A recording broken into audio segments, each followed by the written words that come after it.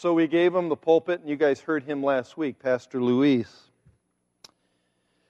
I'll tell you what, if you haven't heard his sermon, go online and take a listen to it. You need to listen to it. Everybody, I have to say, was touched. It was the biggest one-time love offering that's ever been given in this church's life. Do you know how much we gave last week? Do you know how much both congregations gave last week? $14,500.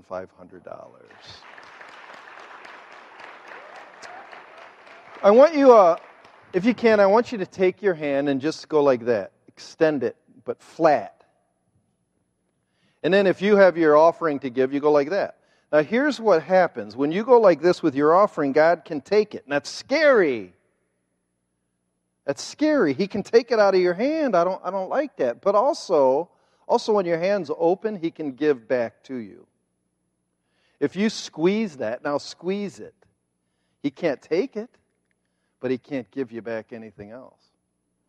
The point of this is that God has put us on earth. God has put us on earth not to be wealthy and just get rich and to be a cow who has the biggest pasture so he can eat some more and get fat for the slaughter. That's not why we're here. We're here to be a channel of His grace, a channel, a distributor of His love and mercy. And you were last week, so thank you. I can't tell you, like when Ken came into my office and he said, you know how much they give? $4,000? No, 14. It blew me. I just can't believe it. And that's with the regular offering being just as it has been. So thank you. You don't hear that enough. I think sometimes all you hear from preachers is give. No, thank you. Thank you because it's pleasing to Him. And that's why we're here. So give yourselves a hand. Give God a hand what He's done among us. If I could have the ushers come down, let's just pray for the offering. And let's bow before our mighty God that He would really do great things with what you guys have given. And let's just trust Him with it. Let's pray. Heavenly Father, we are in awe of You in so many ways. I'm in awe of You just how You work in the hearts of people. When a need is presented, when Your people see the pain of others, they give. I think often the church is maligned and it's easy to, in a sense, mock people. But most true Christians don't know what their right hand is doing from their left. And so things aren't promoted. But this is something to celebrate. Thank You, God. Thank You. And so, Father, we pray that this would result in answering Your Lord's Prayer, that this would bring honor and it would hallow Your name. Because, God, we can't wait for Your kingdom to come. I can't. But in the meanwhile, may Your will be done on earth here as it is being done in heaven. And God, continue to give us our daily bread, the things we need. We give to You, but we also need. So please meet our daily needs. Father, forgive us our sin. And help us to be just as merciful to others when they sin against us. Some of us, God, are so easily insulted, and we hold grudges. Forgive us. God, please lead us out of temptation. Deliver us from Satan and his snare.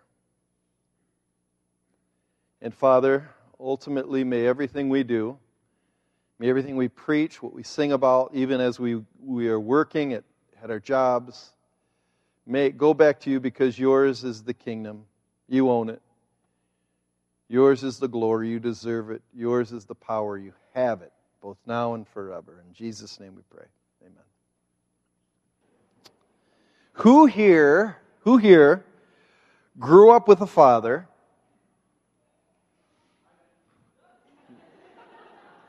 That's good. I wondered, Mike. I really wondered. I wondered about you. But grew up with a father, and I have a feeling you might raise your hand to this. Who here grew up with a father who was a firm and faithful believer in duct tape? Raise your hand. Yeah? Yep, I knew it. My dad worshipped duct tape. He worshipped it. He taught me how to use it for almost any job in the house and body and wherever else. I have personally witnessed my father using duct tape in both the most simple and creative ways you can imagine. The obvious jobs, he repaired garden hose with it, fixing leaks in inner tubes, blow up pools. Sometimes we'd break the handle on the axe. He'd nail it on the edge and then tape it with duct tape around. Tape grips on baseball bats, patching holes in our tent, fixing a tear in the car upholstery. Just get the right color. You'll never know. Vinyl siding and screen doors and windows. That's normal jobs. I've also seen him use duct tape to keep batteries on a remote from falling out. Anybody do that? Raise your hand. I do that all the time. Those little things just don't fit. They fall off so easy. Patched ripped jeans, you put it on the inside and stick it inside. Yes, Jackie. They're better than my sister. You used to get those patches in the 70s that said, keep on trucking, and she'd have them all over her. It's better than that. Rebinding book covers. Look at my Bible, my old Bibles, rebound with black duct tape. Works like a charm. Splicing wires, fixing broken taillights on cars, taping my Nerf hoop to our bedroom door. Works great. And, of course, fixing sinks and tile and bathtubs. But then there's those times when his ingenuity with duct tape always amazed me. It's incredible. He fixed stitches on my hand and shins after games with it. Repaired my football cleats. Kept open up the car windows when the motor went out. You just tape it on the side and the car window never goes down. Anybody ever do that? See? Boy, you do too. My dad had a Chrysler Cordoba. You remember Ricardo Montalban? Cordoba. The doors always flew open, and so it was he got gray duct tape. So when we took a left turn, the door wouldn't fly out. My sister wouldn't fall into the highway. It worked great. He'd repair picture frames with it, use it as a lint brush. He once kept his pants up because he lost his belt with it. He threatened to use it on my mouth when I got in fights with my sisters. I'll never forget that. And, of course, it was his standard tool for wrapping Christmas presents, duct tape. I remember he dropped a key behind the refrigerator, put a big ball of it on the end of a stick, put it in there, got the key out, worked like a charm. My brother and I would play this game with duct tape. We'd make this big ball of duct tape. We'd wait till it got completely dark out. We went under the street light and threw it as high as we could. And if you caught it, you got 10 points. If it hit you in the face, you lost 10. It was duct tape ball. It was great. Duct tape works for anything. Anything. The only problem, it doesn't last. It doesn't last. All these different uses makes us laugh, but it doesn't fix the problem. It's a cheap fix. Our family calls it the Hanyak repair. It just doesn't work. And sadly, when it comes to living your life in the way that you grow your soul, most of us have it duct taped together. We do things that just don't work, but we think they do.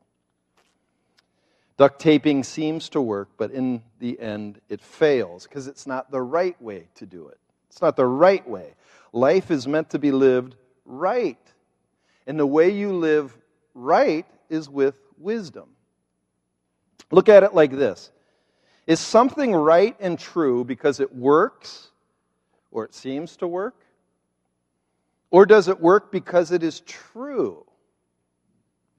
Does duct tape really work? It seems to work, but does it really work?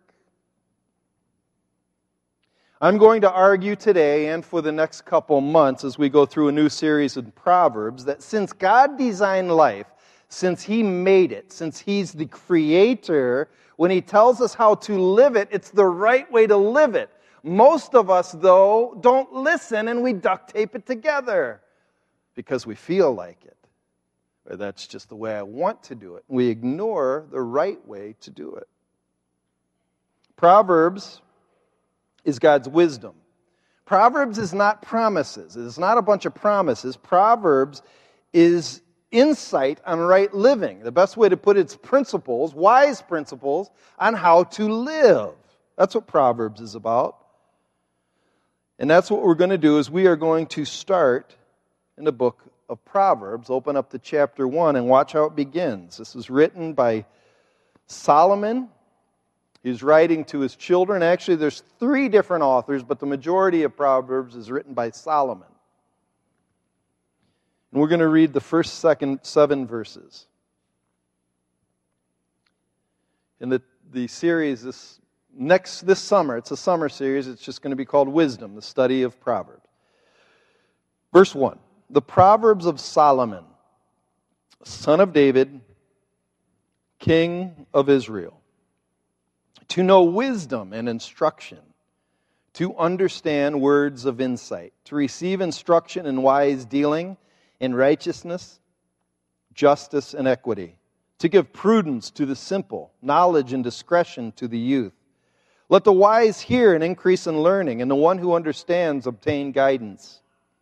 To understand a proverb and a saying, the words of the wise and their riddles.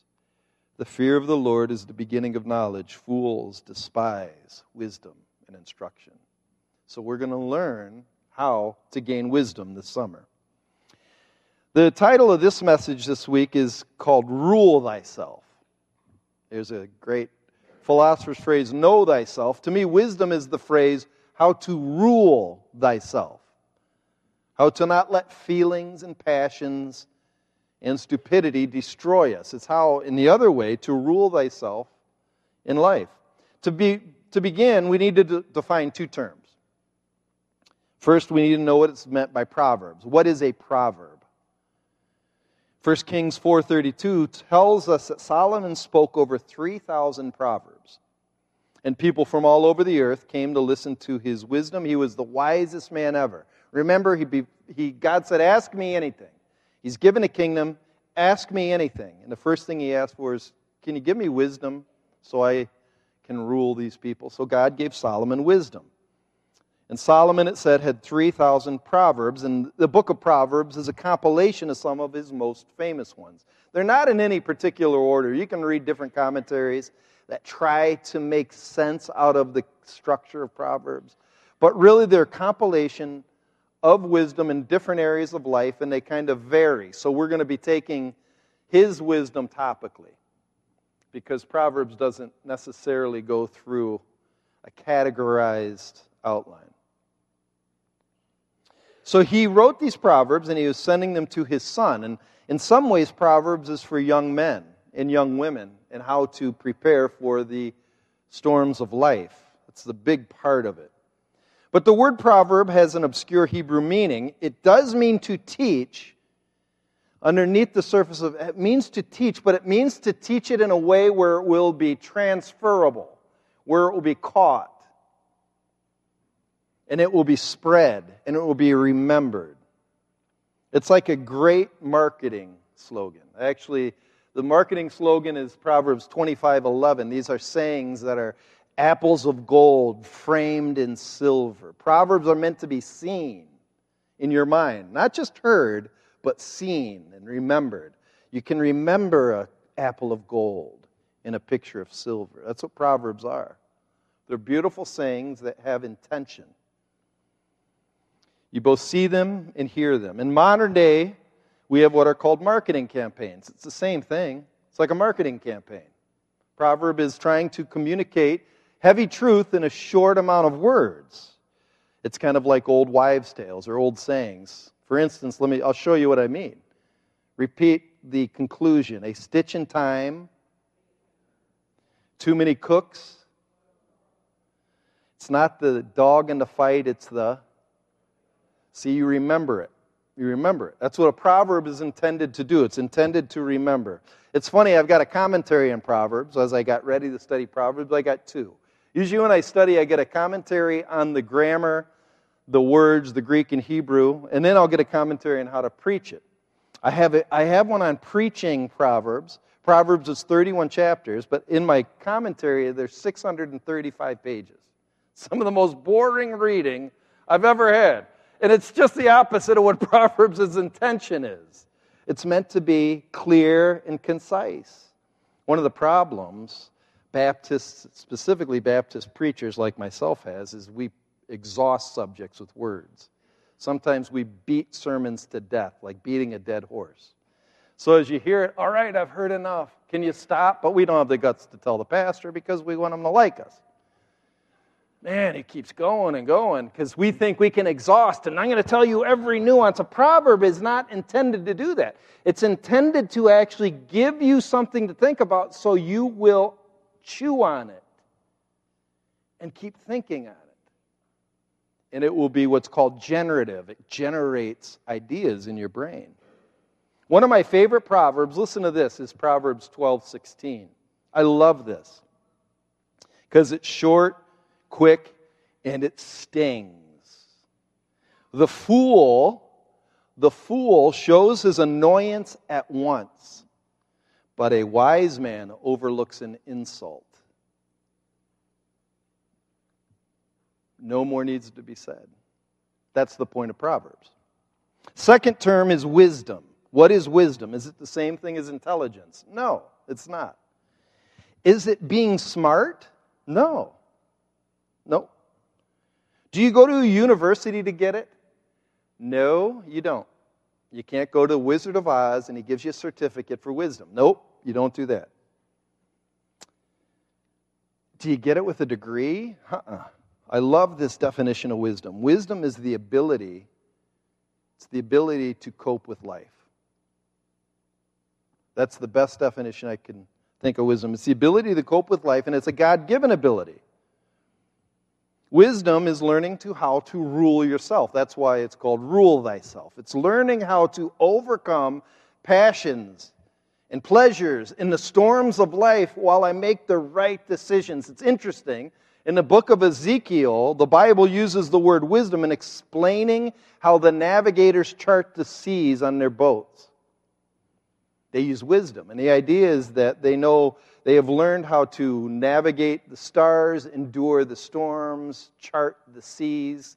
And if you've ever sailed, you don't learn to sail by learning it in class. You got to go do it. That's wisdom. It's applied intelligence. It's applied intelligence. So we're going to apply it to a number of subjects. Here's some of our subjects. We're going to apply it to the tongue. Derek gets that one. I gave that one. I can't wait to hear Derek preach on it. We're going to apply it to friendships and family. We're going to apply it to God's king.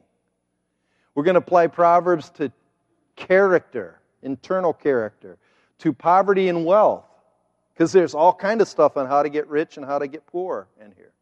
We're going to talk about pride and anger, what comes out of pride. We're going to talk about fear and work, and we're going to talk about women. I'm sorry. That's not a male, that's a statement that helps you to know who's wise, what kind of woman to look for, and run from. So young men, you need to come to that one. That will be great. And ladies, you can stay away if you want to. I'm not going to berate you. I'm going to actually encourage you. Some people think I'm patriarchal, which means I'm male-dominated. Do you know I have 4 sisters? My best friend is my mom, my wife, and I've got 2 daughters. So I am pro-woman more than anybody you've ever met. And if I don't say that, my sisters can tear me up. So that's what I'm saying. I just want you to know. All right, so before we go on, I want to encourage you on a practical side. I view Proverbs as a one-a-day vitamin for your soul. I want to encourage you to do this. As we go through the book of Proverbs, Proverbs has 31 chapters. You might have heard this, but I do this occasionally in my life. I will, for a month, go through the book of Proverbs. So let's say it's August 10th today. Go through Proverbs chapter 10. Read through it and pick one phrase out that you will memorize and work through the day. Tomorrow, do Proverbs 11. Read through the whole chapter. Find one phrase. And they're like vitamins that strengthen your soul. It's pretty cool. So, we're going to begin with how to get it. How do you get wisdom? Because this is a very practical book, and there are a lot of verses on how to actually get it. Specifically when it comes to wisdom, because this book's on wisdom and how to practically apply intelligence, so he's going to practically tell us how to obtain wisdom. I've once heard it said that God pours wisdom into you. So if you're a Christian, you have wisdom already. It's actually getting it out. You've probably heard Philippians where it says, work out your salvation. So God has worked into you through the Holy Spirit wisdom. Your job is to tap into it. The best way to put it is I like to view getting wisdom like getting water from a well. You've got a bucket, you've got a rope, and then you have the well itself. The water's already down in there. How do I get it out? We're going to talk about that. Look at verses 5 through 7. It gives us some insight on how to get wisdom. Verse 5. Let the wise hear and increase in learning, and the one who understands obtain guidance. To understand a proverb and a saying, the words of the wise and their riddles. The fear of the Lord is the beginning of knowledge. Fools despise wisdom and instruction. And so it's very clear. It's very simple. We make things so complicated. It begins by hearing. Verse 5, let the wise hear. Hear. Jesus says it all the time. All the time. He who has ears, let him hear. Jesus says that all the time. Because here's what he after he said that one time, he said, because you are like soil. Each of you are like soil. Some of you are fertile. So when you hear the word, it plants in there. And it builds a plant that bears tons of fruit. Some of you are like thorny soil. The worries of this world choke your stuff out so you no longer listen. Some of you are like rocky soil, where you hear it and you're excited, but then it doesn't bear anything. And then some of you are like a path, where your mind is like hard brick, bounces off of it. Hear it. Listen. Have tender soil where His word lands. Did you know the success of a sermon, to some degree, has nothing to do with the preacher? To some degree. A sermon is only as good as the listener listens. You could have a horrible preacher preaching Scripture, and you can be immensely blessed. I want you to look at something. Go to the book of Ezekiel. Stay in Proverbs. Watch what Ezekiel says about the people in his day. Ezekiel chapter 33.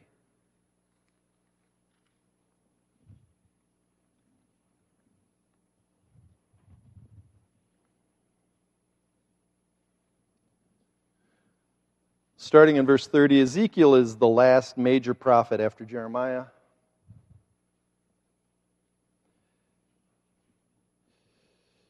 Starting in verse 30 in chapter 33. As for you, son of man, and son of man is like, just in that phrase, that's a title for Ezekiel, or you could put in there preacher. As for you, preacher, your people who talk together about you by the walls and at the doors of the houses say to one another, each of his brother, come and hear what the word is that comes from the Lord. And so they're talking to each other before they come to the kind of the church service. So like, come on, man, you'll love it. Let's go hear it. You like coming to our church. Man, you'll love it. Come on, let's go here. Verse 31, and they come to you as people come, and they sit before you as my people, and they hear what you say, but they will not do it. They will not do it. For with lustful talk in their mouths they act, their heart is set on their gain, and behold, you are to them like one who sings lustful songs with a beautiful voice and plays well on an instrument, for they hear what you say, but they will not do it. So in other words, what he's saying, my people, they love to go to church, but man, they don't listen, so you might as well just sing to them. Because they ain't going to listen to you. Hear. So hearing is the first stage. It's like the bucket that is able to, the ear is kind of like the opening of the top of the bucket, and the brain is like the bucket that catches the water. The first thing is hear. Hear. Second thing, we go back to Proverbs, is he says this interesting thing. He says, to understand a proverb and a saying, the words of the wise and their riddles. And the idea is that these words are riddles. They're deep. They're dark. You got to contemplate. I'll read chapter 2 in a second, but the idea is you don't just hear, but you got to seek for truth. You got to want it. A riddle is a hidden trove of truth. If I give you a riddle, It's not just handed to you, you have to discover it. It's taking the time to lower the bucket deeper into the deepest part of the well so you can get the sweetest, coolest water. Don't just skim the top. That's where the silt and the dust and it gets warm up there. Keep the bucket going down so you can get the real cold water.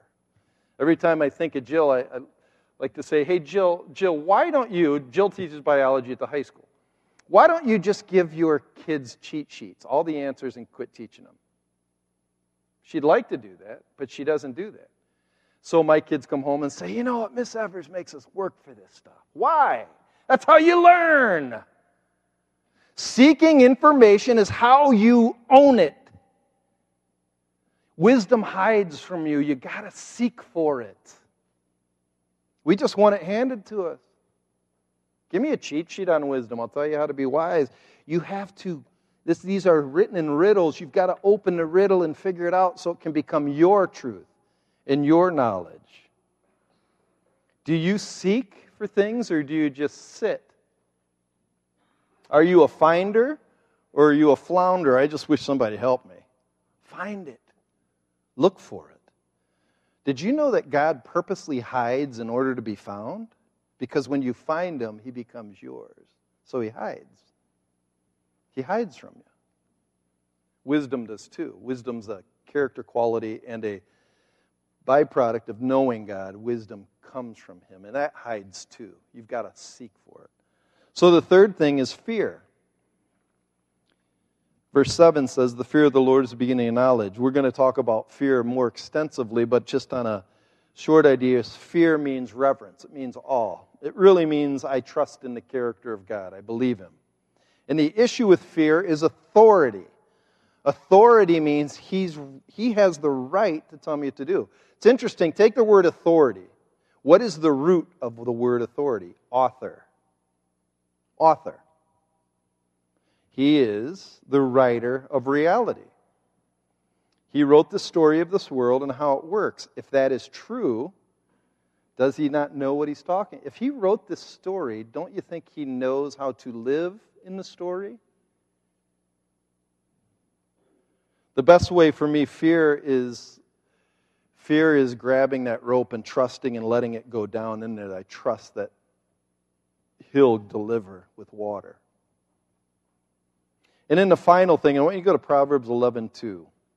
This isn't necessarily in Proverbs 1 and 2, but look at Proverbs 11:2 because it gives one more insight on how to get it. And this is more about the character of the person that gets it.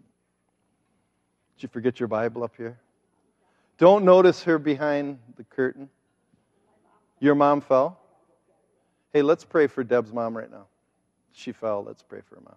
Father, we pray for Deb's mom. I know she's getting older and she's frail. I pray that she's okay and that you give Deb wisdom and how to care for her mom. Please pray for her, Lord, in Jesus' name. Amen. But look at Proverbs 11:2. It says, when pride comes in, comes disgrace, but with the humble is wisdom. So how do you get it? You get it through listening or hearing. You get it through seeking. You get it through the fear of the Lord, but also it takes humility, trusting that God is smarter than you. That's really what it is. Trusting that God is smarter than you. And this is where God wants us. I remember a moment, it was the first time I really started working hard. And it was hard work. And my dad liked when I had to work hard. He liked to see me in pain. I don't know why.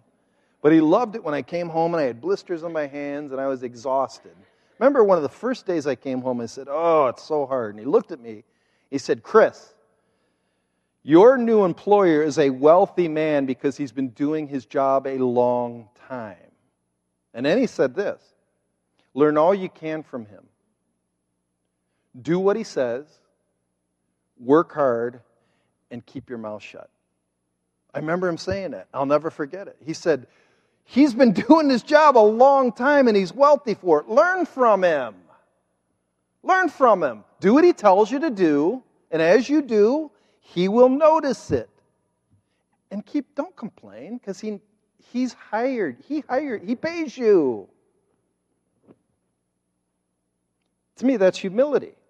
But if we take it on spiritual, God has been doing this thing called life a long time.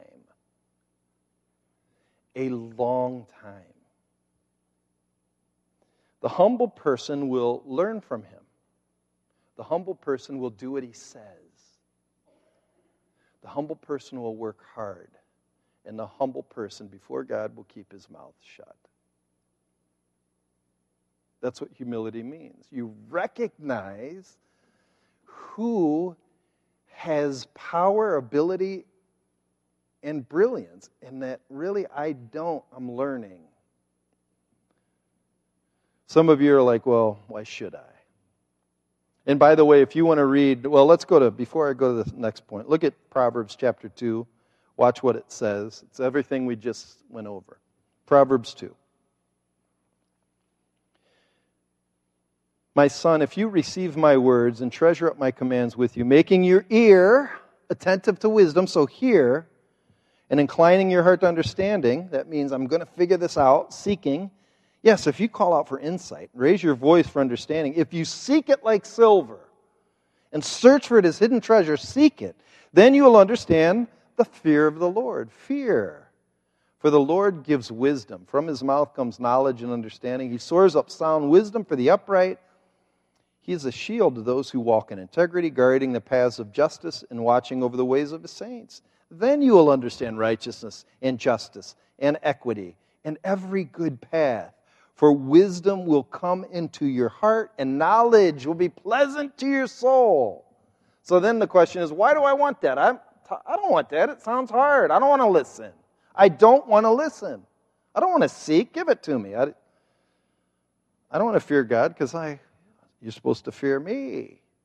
Why would I want wisdom? Scripture says wisdom, chapter 8, is better than gold. If we go to chapter 8, I want to show you, chapter 8 is in praise of wisdom. If you notice chapter 8, it says the blessings of wisdom, but it's the reasons why you want it. And 8:11 begins by saying wisdom's better than jewels. All that you desire can't compare with it. Why? I want money. Why is wisdom better than money? I want good looks. Why is it better than that? Why is wisdom so good? He gives us the reasons. The first one's found in 12 and through 16.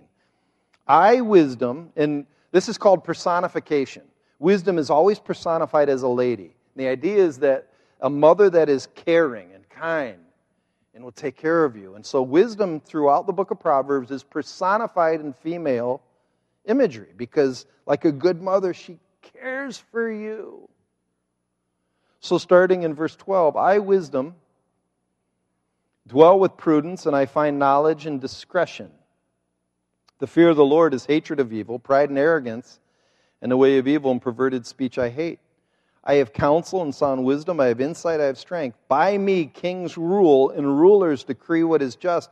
By me princes rule, and nobles, all who govern justly. So there's this idea of ruling, justice, title. Wrapping that all in a ball, the first thing you get when you have wisdom is respect. You get respect. That's the word I came up with because I think everybody's desperate for people to view them with significance. And I believe if you internally have wisdom, people will give you respect. Respect is a rare quality. Respect is something that they'll give it to you, but you can't demand for it to be given to you. It's something they want to give to you. You can't buy respect. You can't earn it.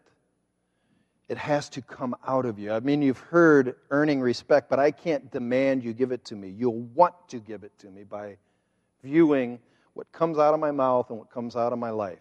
Wisdom directs the words of my lips, my hands, my feet, and my choices. People are desperate for this. People are desperate for titles. People are desperate for having others to listen to them when they talk. People are desperate when they walk in a room that people will give them respect. It's really incredible. I can't tell you how many people come into my office and say, people just don't listen to me. They don't respect me. And then in some sense, when people aren't respected, they get mad at other people for not respecting them. So it's weird because respect is something that I can't earn from you. I can't prove it. It just comes out of me and you want to give it. But if you don't give it to me, some people get mad. You got to give it to me. You want wisdom? You want respect? Get wisdom. Get wisdom, because when you are wise, out of your mouth will come words that people want to hear. When you are wise, you make decisions that are just right. When you are wise, people come to you for advice and they'll say, what do I do? Man, that is a great idea. You can't demand respect, but you can acquire it, and you acquire respect through wisdom. Second thing we find in 17 and 18, listen to this. I love those who love me. This is wisdom speaking. I love those who love me. And those who seek me, diligently find me. Remember the bucket, bring it deep into the well. You got to seek it. Riches and honor are with me. Enduring wealth and righteousness. Okay, what is that? Those two verses are what we would say is success. But I need to talk about success a second. So, what comes with wisdom is success. But what is success? We have to be careful because Americans view success as a paycheck, a bank account, what's in your wallet. That's not success biblically. You got to think from a Hebrew mindset. Success to a Hebrew. Do you remember when the Jews came into the land, they were given lots of land. This is their inheritance forever. Success for them is a life that cultivates that inheritance and leaves a legacy that's stronger than it was left them. Success is wealth. Success is things. But success is what I would call its durability, sustainability, and legacy that's passed on. It's not something duct taped. I mean, you can have a great bank account, but it doesn't leave a legacy with your kids or with the community you're around. I mean, I know people who are rich and then they go to a cabin and they never talk to anybody and then they die and people just want their money. I can't wait till I get the will. And then sometimes, I've seen some of the worst as a pastor, will battles you've ever seen, where some of the money goes to none of the kids. It's crazy. It's crazy. This isn't money. This is legacy. And then I'll say this, wisdom does not guarantee you will be wealthy. Remember, these are principles, not promises. Wisdom does not guarantee you will be wealthy, but without wisdom, it's almost a guarantee you won't be wealthy. Wisdom doesn't guarantee wealth, but if you don't have wisdom, I can guarantee you won't have wealth. The fool sends its money, burns holes in his pockets. The fool doesn't maintain his equipment. The fool doesn't know how to say. We're going to talk about wealth and poverty later, but there is something to do that wisdom and wealth really are tied together. And so this book gives solid principles on building a life. And wealth includes spirit, it includes your soul, and it includes a lasting legacy that's not duct taped together. I like what this verse says. Wisdom is all about finding favor from God. Go ahead and put that verse up there. 8:35, whoever finds me finds life. Finds life. The idea that life abundantly. One of the biggest misnomers in life is the idea that you must find yourself. Go find yourself. So people will go on these long road trips to find themselves, or they will quit their job and quit their life to go find themselves. This book says the key to life is tapping into wisdom by hearing, seeking, fearing God. Then you'll have life. Then you'll find yourself. That's where life's found. But I have to warn you, because some people don't want it. Some people do not want wisdom. They don't want to hear. It's too hard. I don't want to seek. I want to do things my own way. If that's you, go to Proverbs chapter 1. There's a warning. And I must tell you,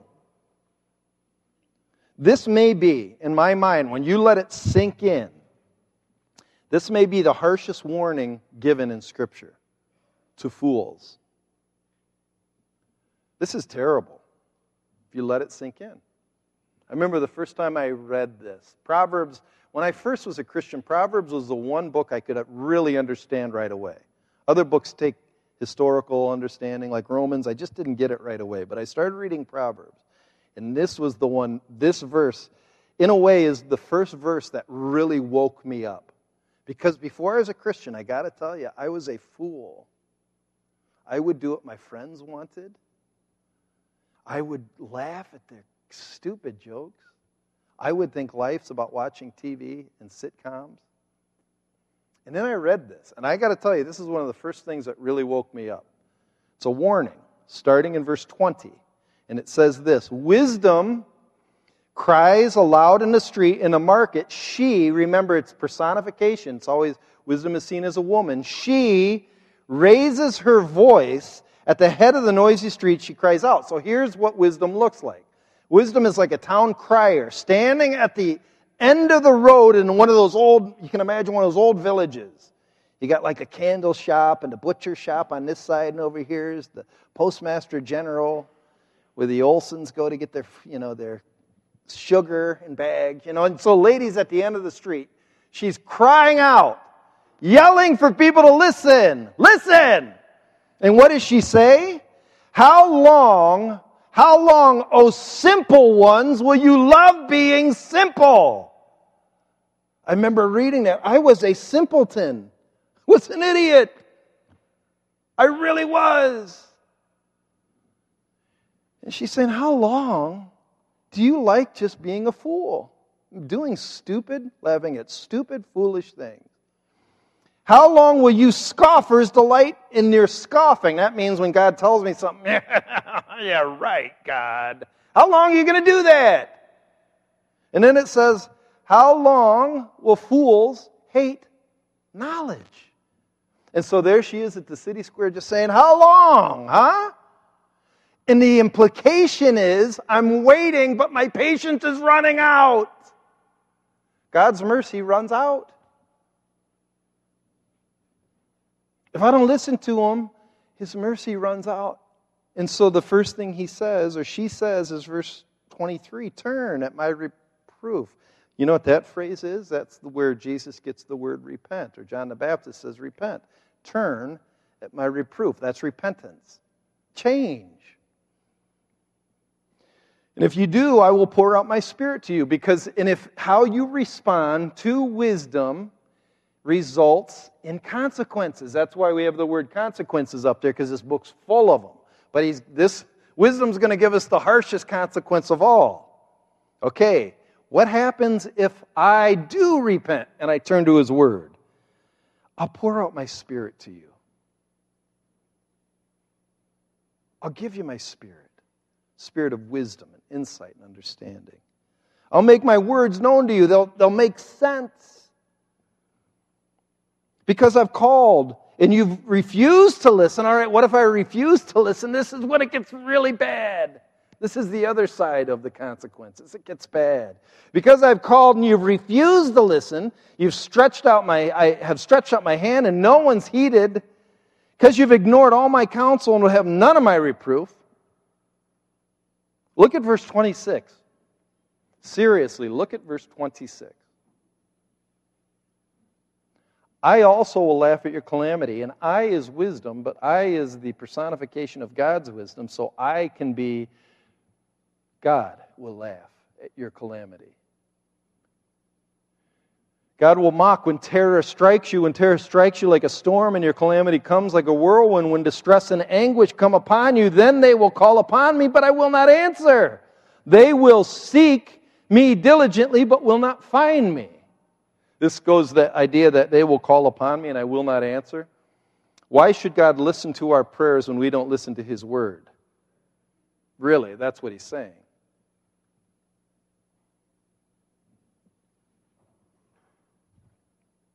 Because they hated knowledge and did not choose the fear of the Lord, would have none of my counsel, despised all my reproof. I mean, there's a lot of verses here. He's hammering this. Therefore they shall eat the fruits of their ways and have their fill of their own devices. For the simple are killed by their turning away, and the complacency of fools destroys them. What is the judgment of God? You know what the judgment of God is letting you have what you want.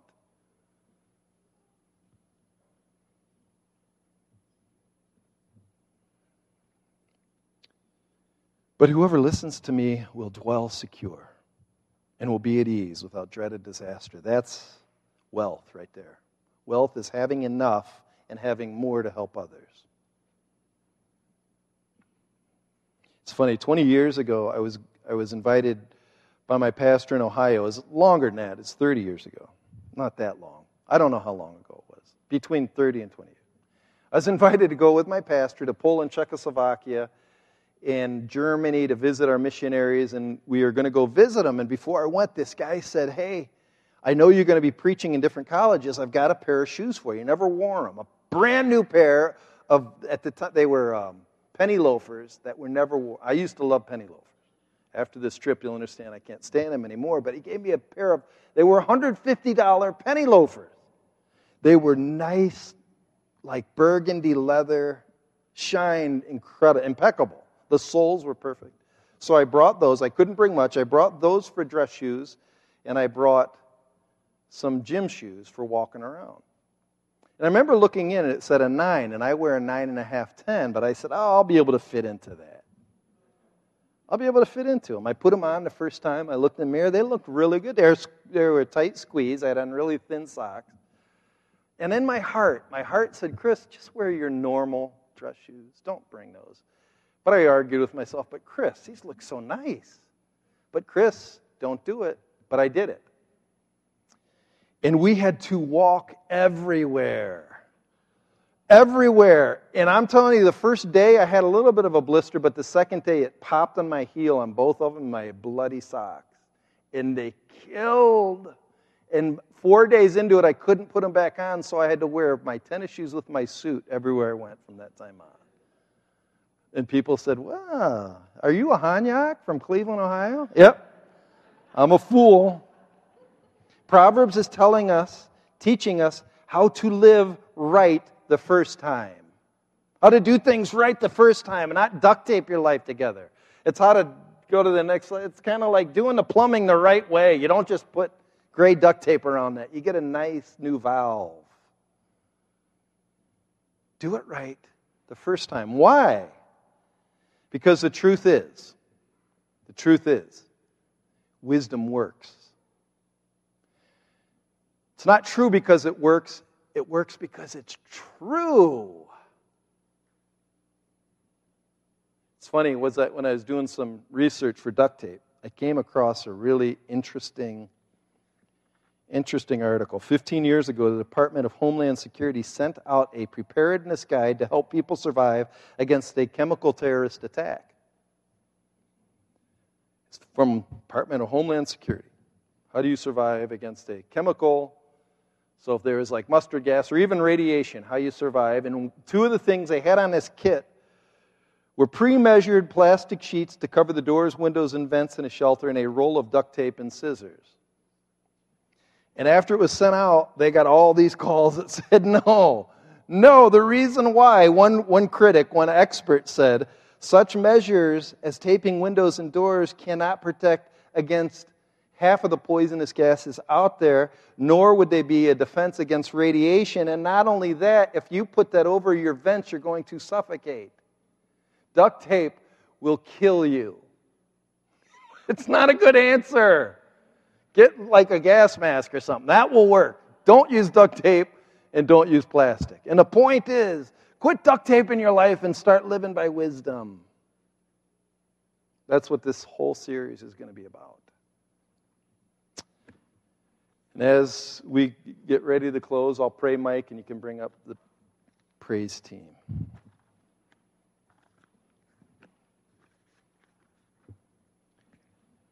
Let's pray. Father, we thank you for how kind you are to us. You give us insight and understanding and wisdom to know how to live in this world.